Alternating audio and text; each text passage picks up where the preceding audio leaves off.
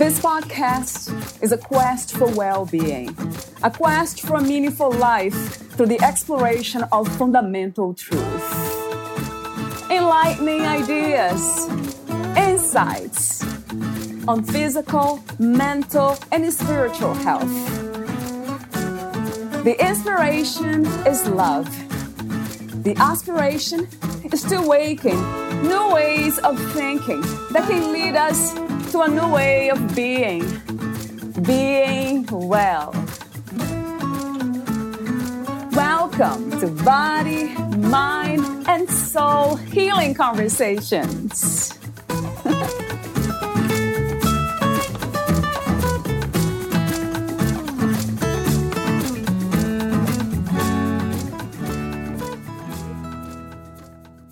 Your psycho-spiritual emotional health is crucial to a successful divorce. Collaborative divorce is available both as a legal and a mindset process. Would you like an amicable divorce? Would your spouse be interested in an amicable divorce? Can you resist pressure from friends and family to handle divorce in a confrontational manner and stand up to their pressure? Is it important to you to maintain a functional relationship with your former spouse in the future? Considering collaborative divorce could be a good bet.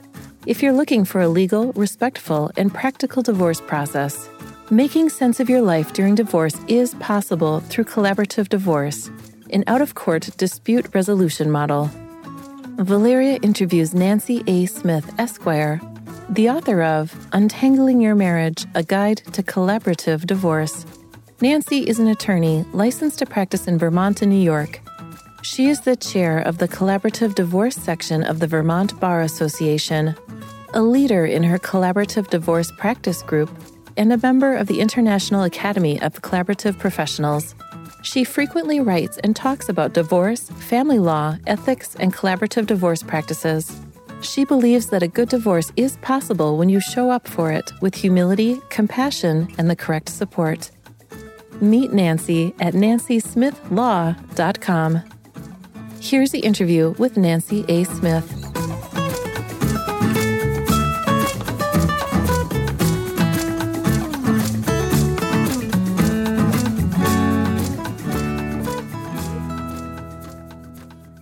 In your own words, who is Nancy A. Smith?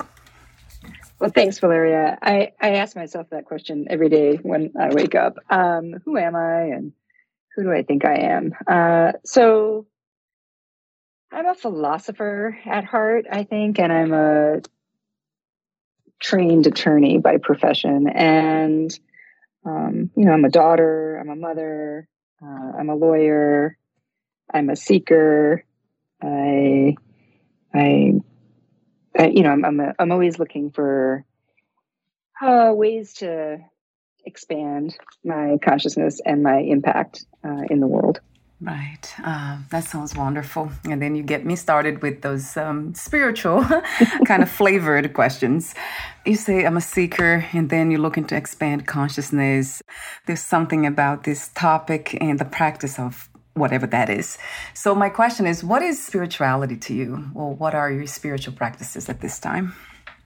Sure. So I have a daily practice of meditation and connection to my sense of spirit. And I just want to try to be, as calm as possible. And I'm just learning at this stage of life, right? I'm 56. I just turned 56, and I've been a practicing lawyer for 30 years. My career was very important to me. My identity as a lawyer was very important to me. And throughout, at least for the last 15 years, I've been practicing, meditation and mindfulness, and just trying to be okay with who I am now and accept a lot of acceptance, a lot of surrender, and a lot of also balancing the footwork of what can I do today that will move, that will make me feel connected to others, to a sense of community, to a higher purpose.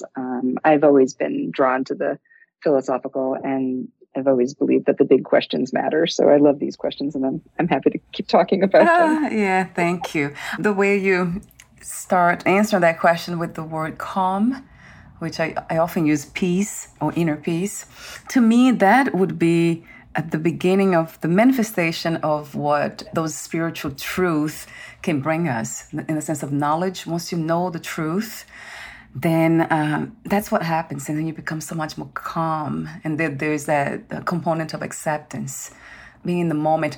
I noticed that there's a difference between the mind and what we call absolute consciousness, or who we are truly, the true self.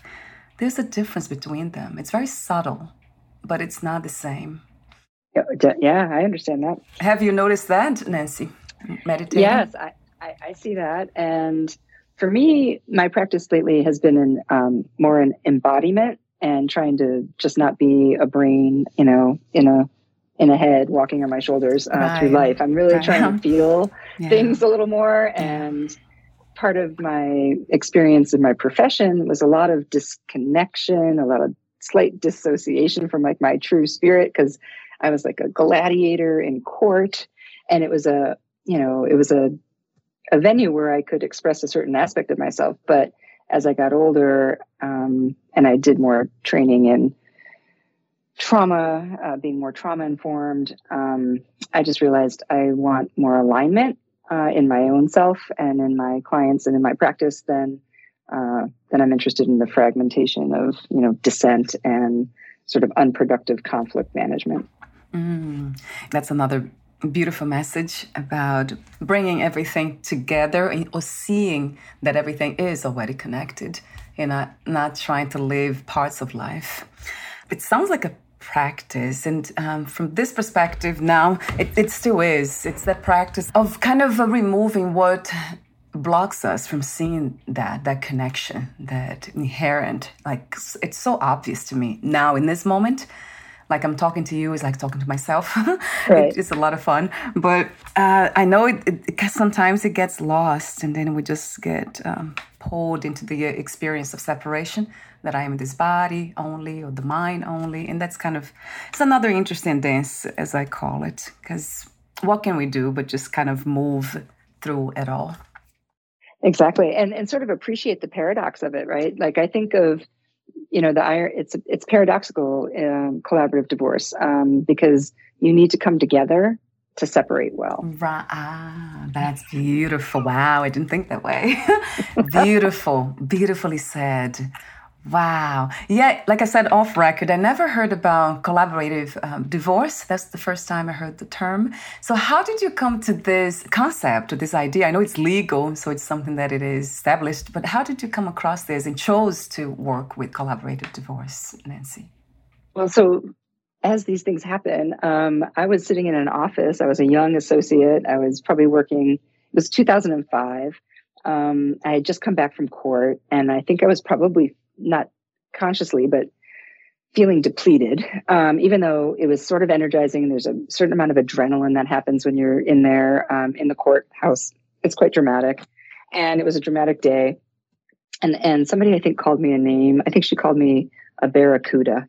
And at the time, I felt very conflicted about it. On the one hand, I was slightly proud. On the other hand, I was just kind of like, oh, I don't want to be like an aggressive animal. And then somehow I learned about, literally it came in an email or something about collaborative divorce. There was a training about it, and it had started about 15 years before I heard about it. And so it's been around for about 30 years, and it's an evolving mindset and a process. And so when I heard about it, it just sounded like the most sensible approach. And I wondered, why aren't we all doing this? And so I started looking into it, and I created, we had a little practice group in Vermont. There were a couple lawyers, maybe 2 or 3 of us, that were interested in doing it. And over time, it's built. And so now we have a practice group of about 13 people. It's an interdisciplinary group of professionals. So there's lawyers, there's mental health professionals, and there's financial neutrals.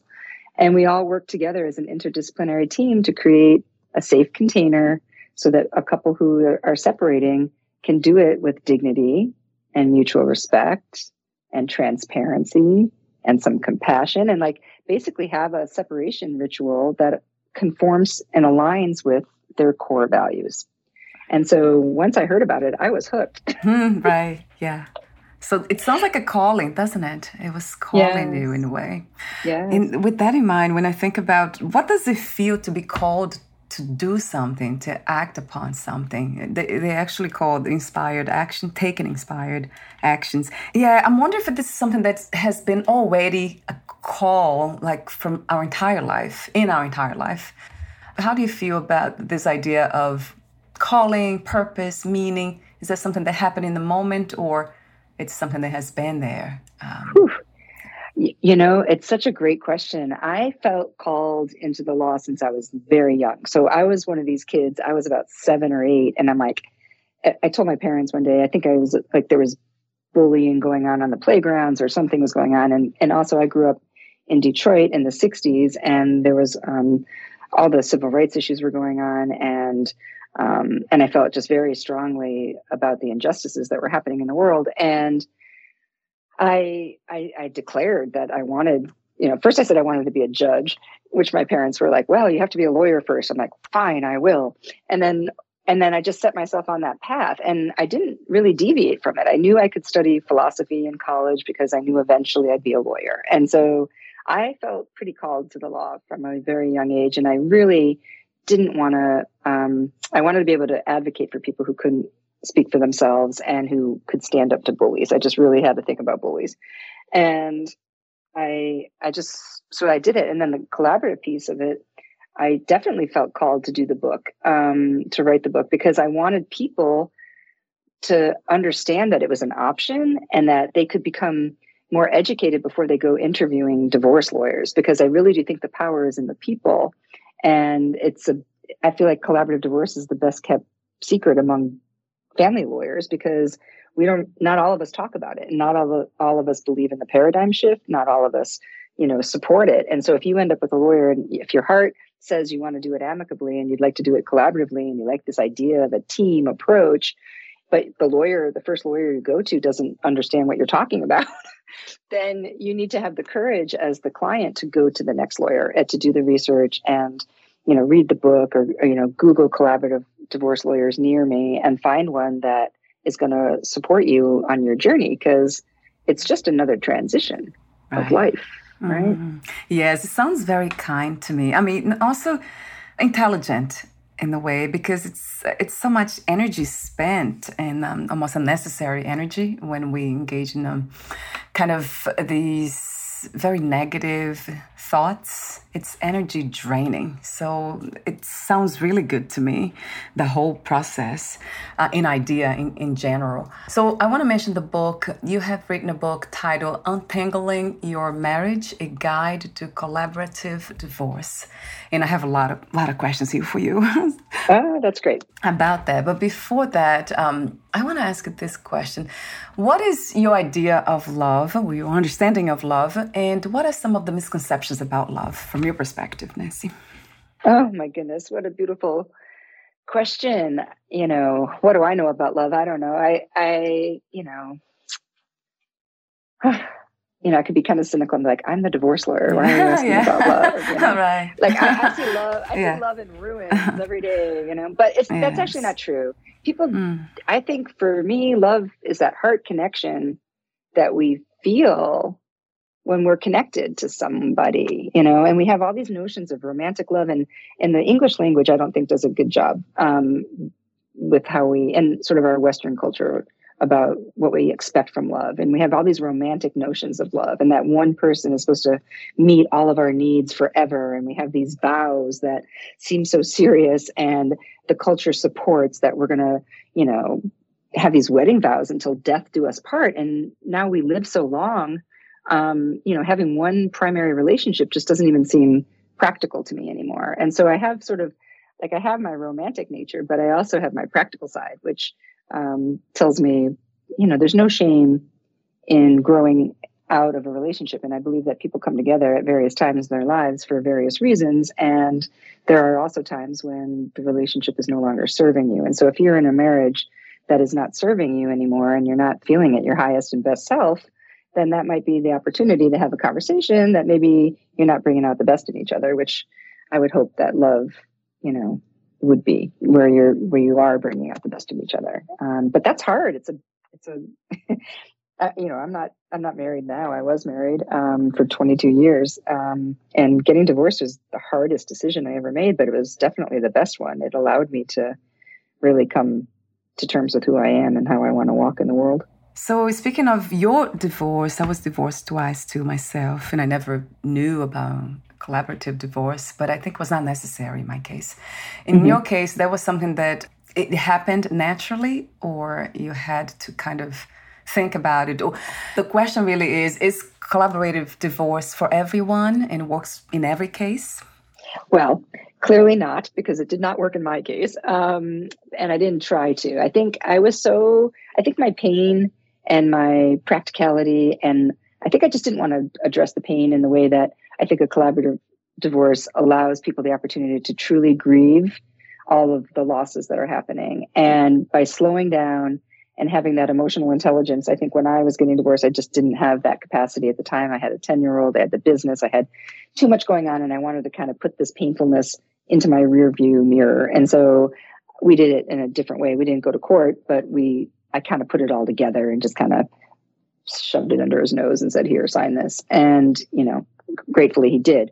But I wasn't prepared to do a collaborative divorce, I don't think. And I don't think he was either. But which was sad and kind of something, that I regret not being able to do that. However, so it's not for everybody. So collaborative divorce is probably not if you've got active addiction issues, if you've got active untreated mental health issues, or you've got a personality disorder situation where you really cannot sit in the same room and the person is completely untrustworthy and you really cannot, you're just going to go around in circles. So those are the three main, and active domestic violence. If there's active domestic violence, that would be a problem because you have to feel safe enough to be able to sit in the room together. And you also have to trust your spouse enough that they're not going to, outright lie and engage in fraudulent behavior, really extremely fraudulent behavior.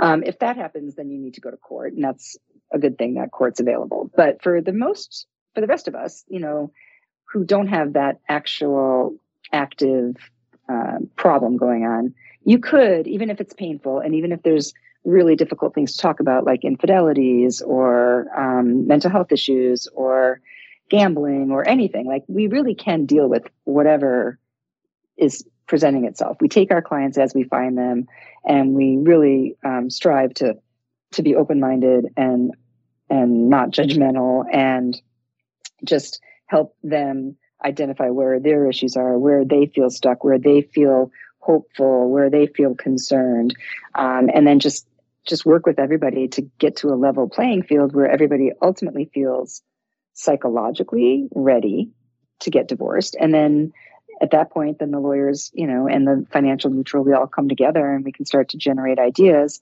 and options that will be good for everybody. So I would never present, for example, a settlement that I know is going to be insulting to my other lawyer on the other side and my client's spouse. I'm not going to start out lowballing. I'm not going to play games. We're not going to trick each other. We don't take advantage of mistakes. We talk about stuff. We also, as the container, we have to talk about ways that our clients and their dynamic might be trying to pull us into it.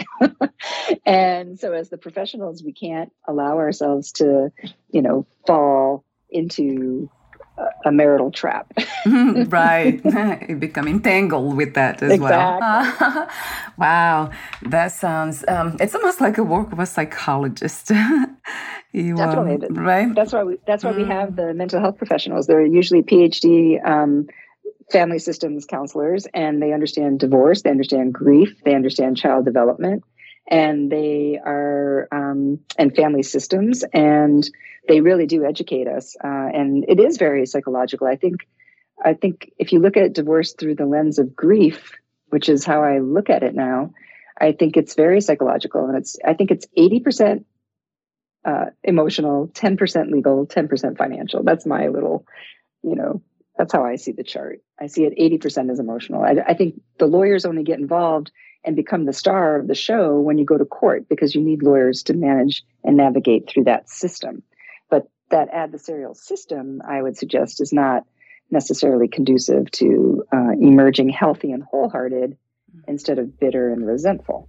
Another question that I have for you, it's out of curiosity. I think I have read that somewhere, but I'll ask you, since you mentioned earlier, what is the connection between philosophy and law? Oh boy. I'm sure there's treatises written about that by actual philosophers. And there's theories of justice. There's, that's what comes to mind. I think probably what drew me in is larger concepts like justice and moral values like fairness and equity and integrity and just order.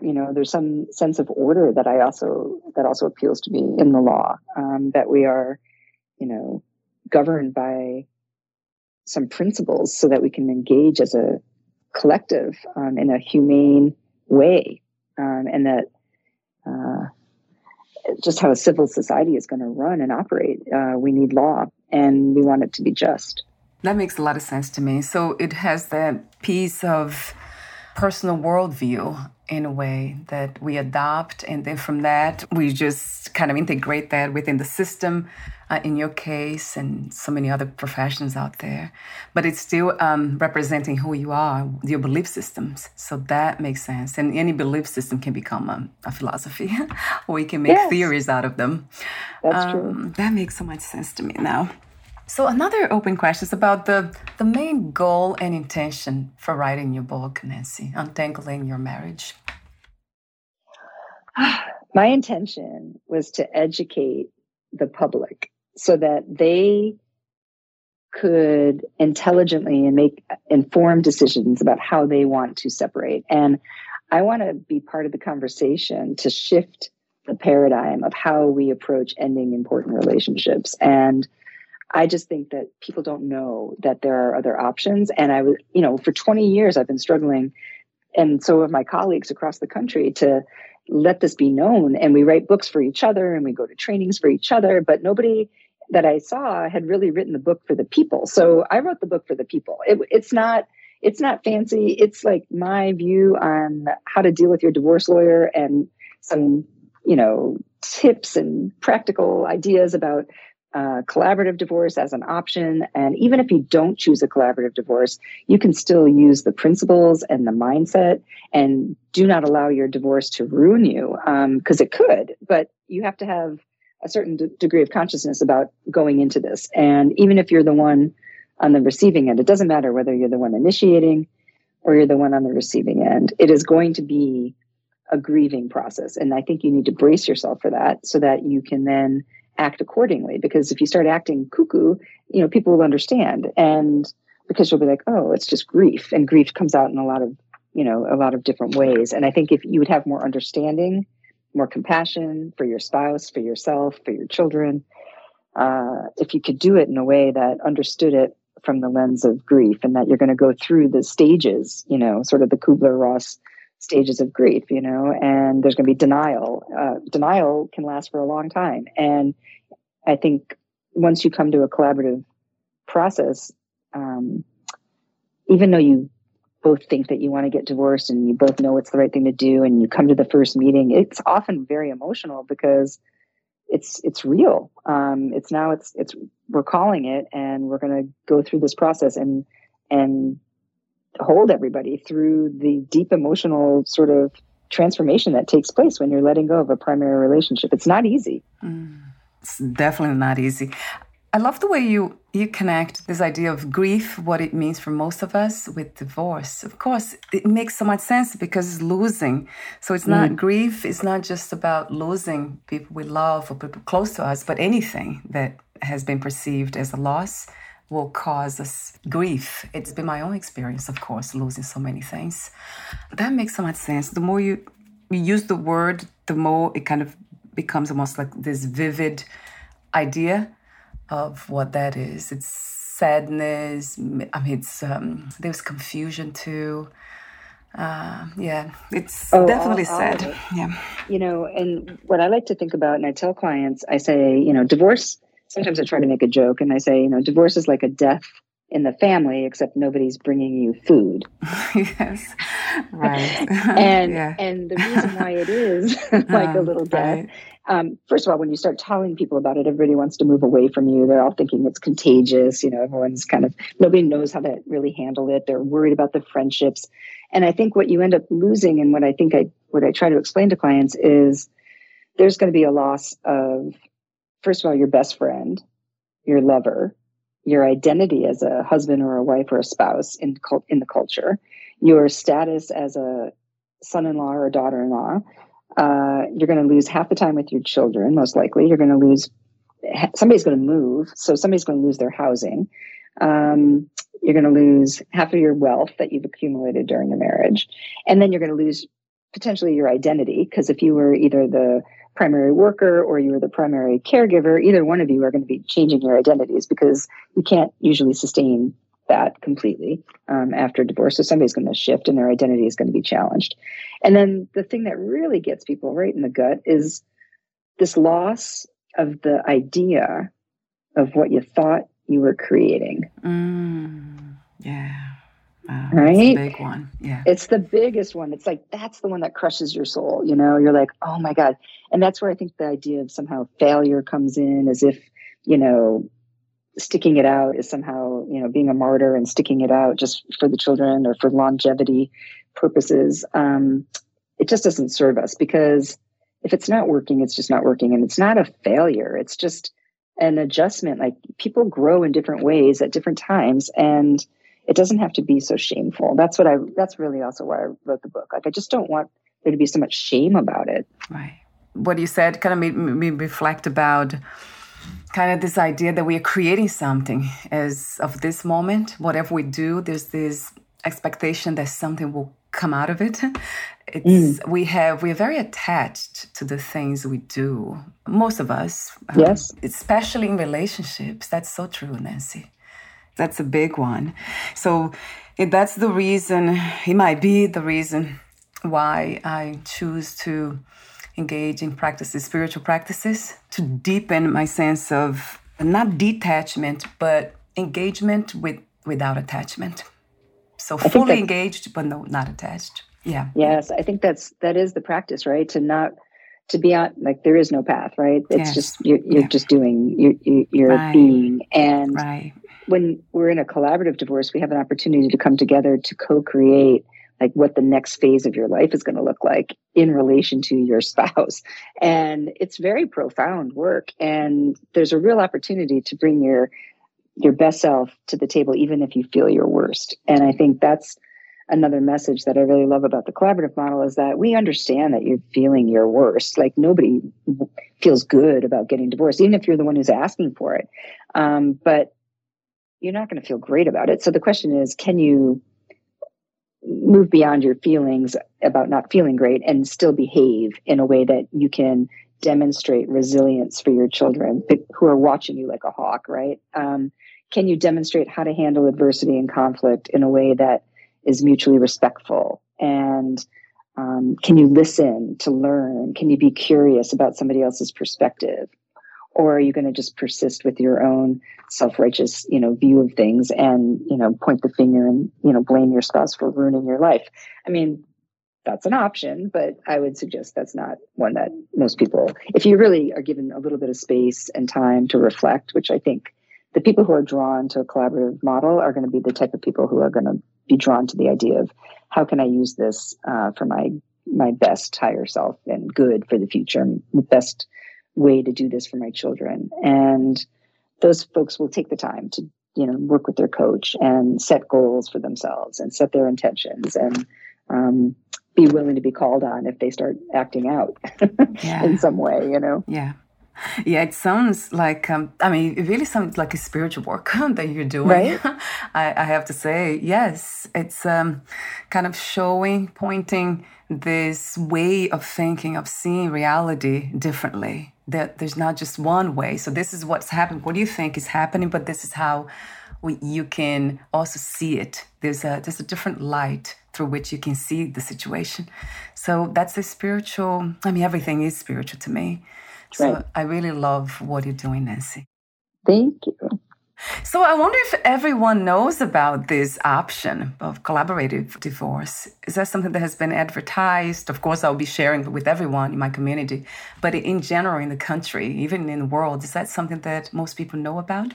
No, this is the problem. That's why I wrote the book, because hardly anybody knows about it. It's like, it's such a gift to each other. It's like the last good thing you can do for each other is you're on your way out, like give each other the dignity of a decent divorce. And you will just be setting up, so much good karma or whatever you want to call it, for down the road, plus setting the example for your children. And truthfully, you're going to think this is silly, but I think that it leads to world peace. Like I think world peace starts at home, and you've got to pull yourself together, even if you're feeling pulled apart. And this is an opportunity to do the work so that you can really step into your future confidently with your best foot forward and just feel like okay about yourself.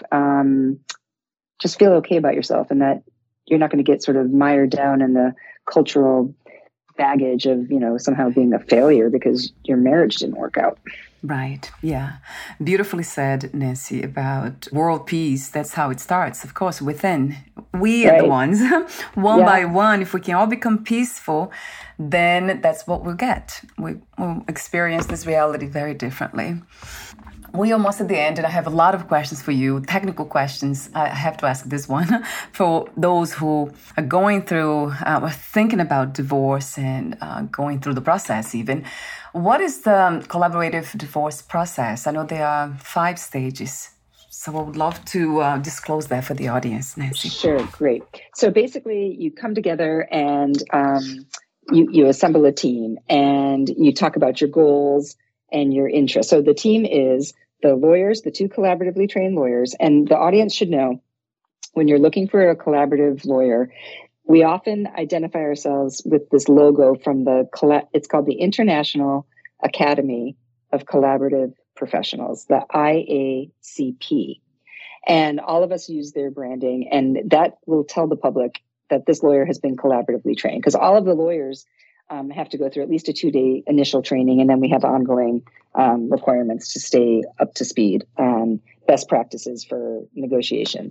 And so the lawyers usually assemble a team, and then we put together the mental health coach. In California, for example, they have 2 coaches. Some places have a 2-coach model. Some places use 1 coach.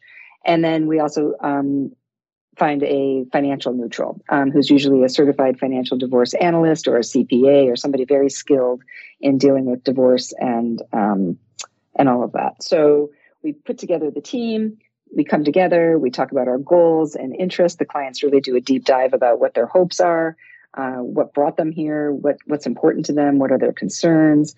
We gather information. So at the same time that the couple might be working on communication or building accountability or rebuilding trust, because usually trust has kind of fallen by the wayside when people come to their divorce decision.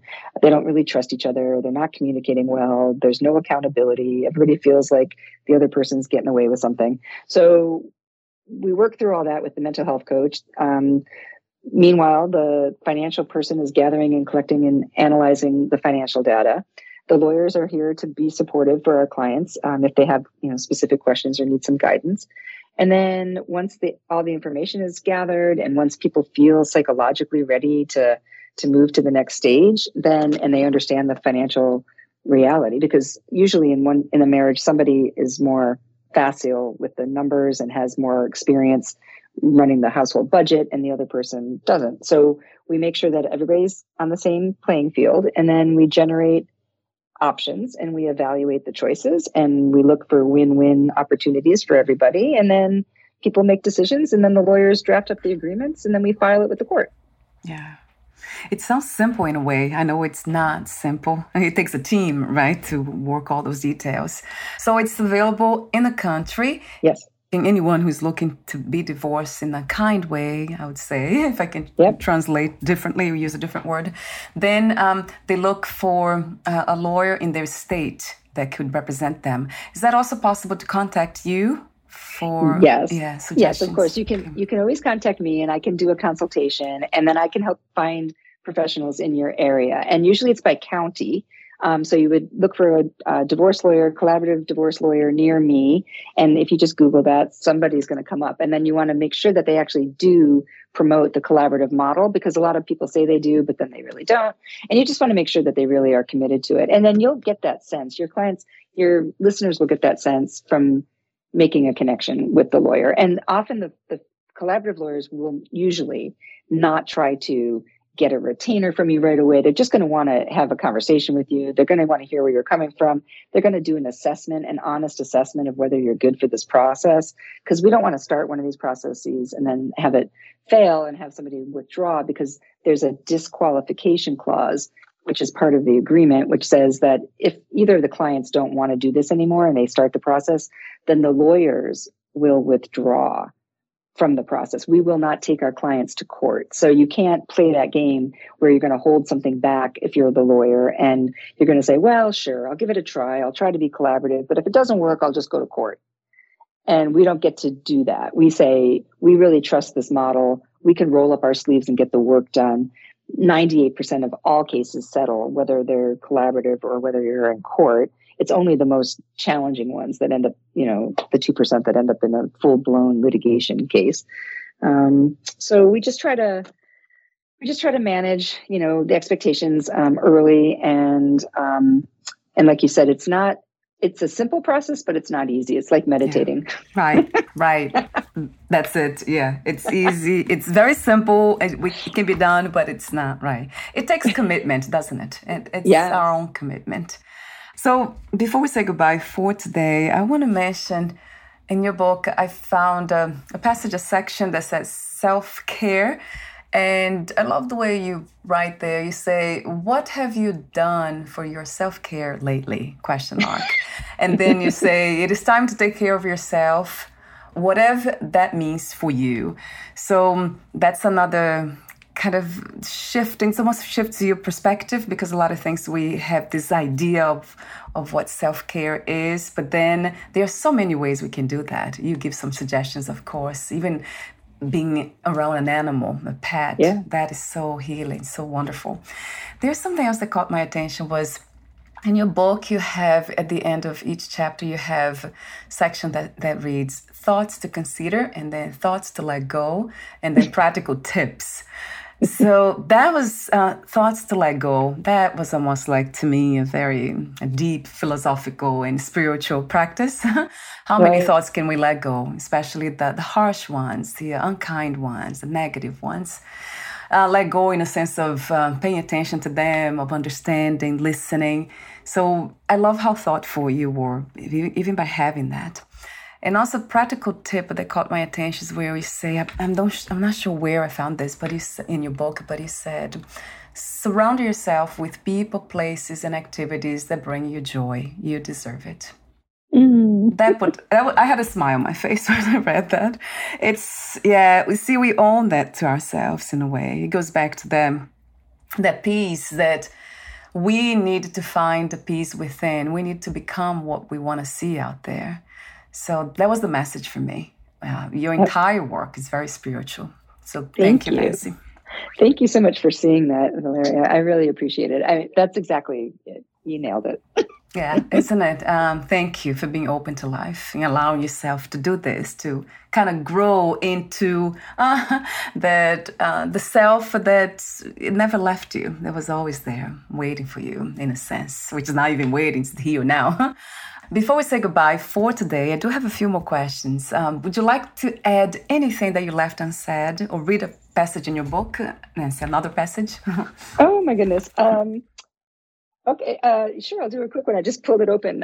Page 79. It says, this is a good one, actually. Develop a shared narrative. Instead of insisting on your version of reality and trying to convince your spouse and everyone around you why you are right and they are wrong, try to raise your awareness about the language you use with your children and your spouse. In the collaborative model, one of the first steps we will help you with is how to start a conversation right away with your spouse, either directly or through the help of a mental health professional, to create and stick to a jointly authored narrative you can use to speak with your children, friends, and family about your decision to live in separate homes. How do they find success these days? What is to be successful to you? Oh, for me, success now is appreciating the gifts that I have. That's it. I really just want to appreciate all the gifts that I've been given, and I want to serve, and I want to be available to people. So I hope people find me. Like that's my growth edge. I have to trust that people will find me. The people who need the support will find me. Right. Yeah. Yeah. You will be my community everywhere.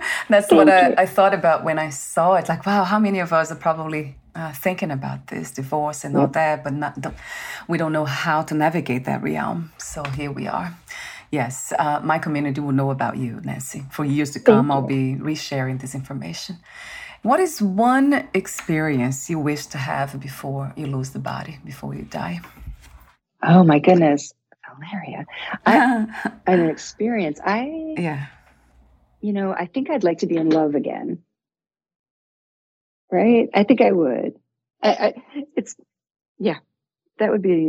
the only thing that can come to mind that is of significance that I don't already have, because I've always felt, any day could be your last day, so you really do have to live it with the vigor that you've been given, and use the tools that you have, and have as positive an impact on the people around you that you can. So, I'm always kind of prepared to die, which not in a morbid way, but just like if it were to happen, I want to have lived a very complete and satisfying life. So I don't strive for a lot of other, new things to happen. But I think when you really boil it down, I think I do want to be in love again. I want to have that feeling more embodied, less intellectual, more embodied. Yeah, I love that answer. That's one of the answers that most people give it to me when I ask them about experiences to wish other people to have before they die.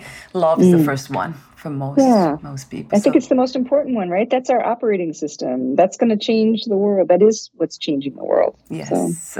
There's a billion times to that. And that vision.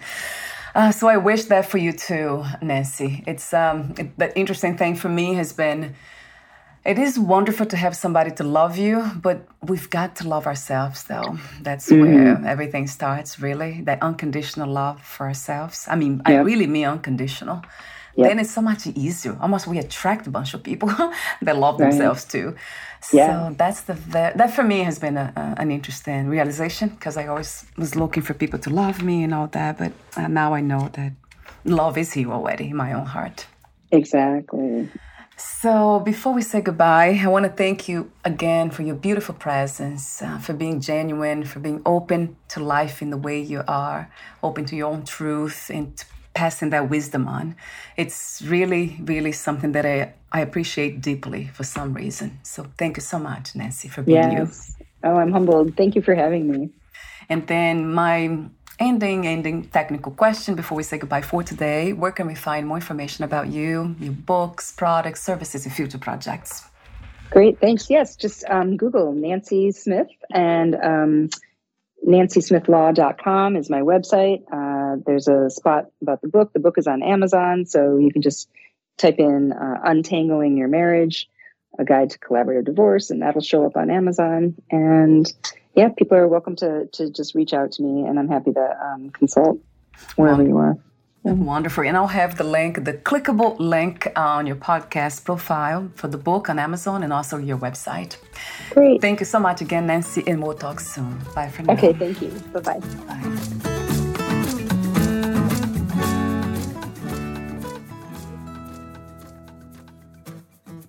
Thank you for listening. To learn more about Nancy A. Smith and her work, please visit NancySmithLaw.com.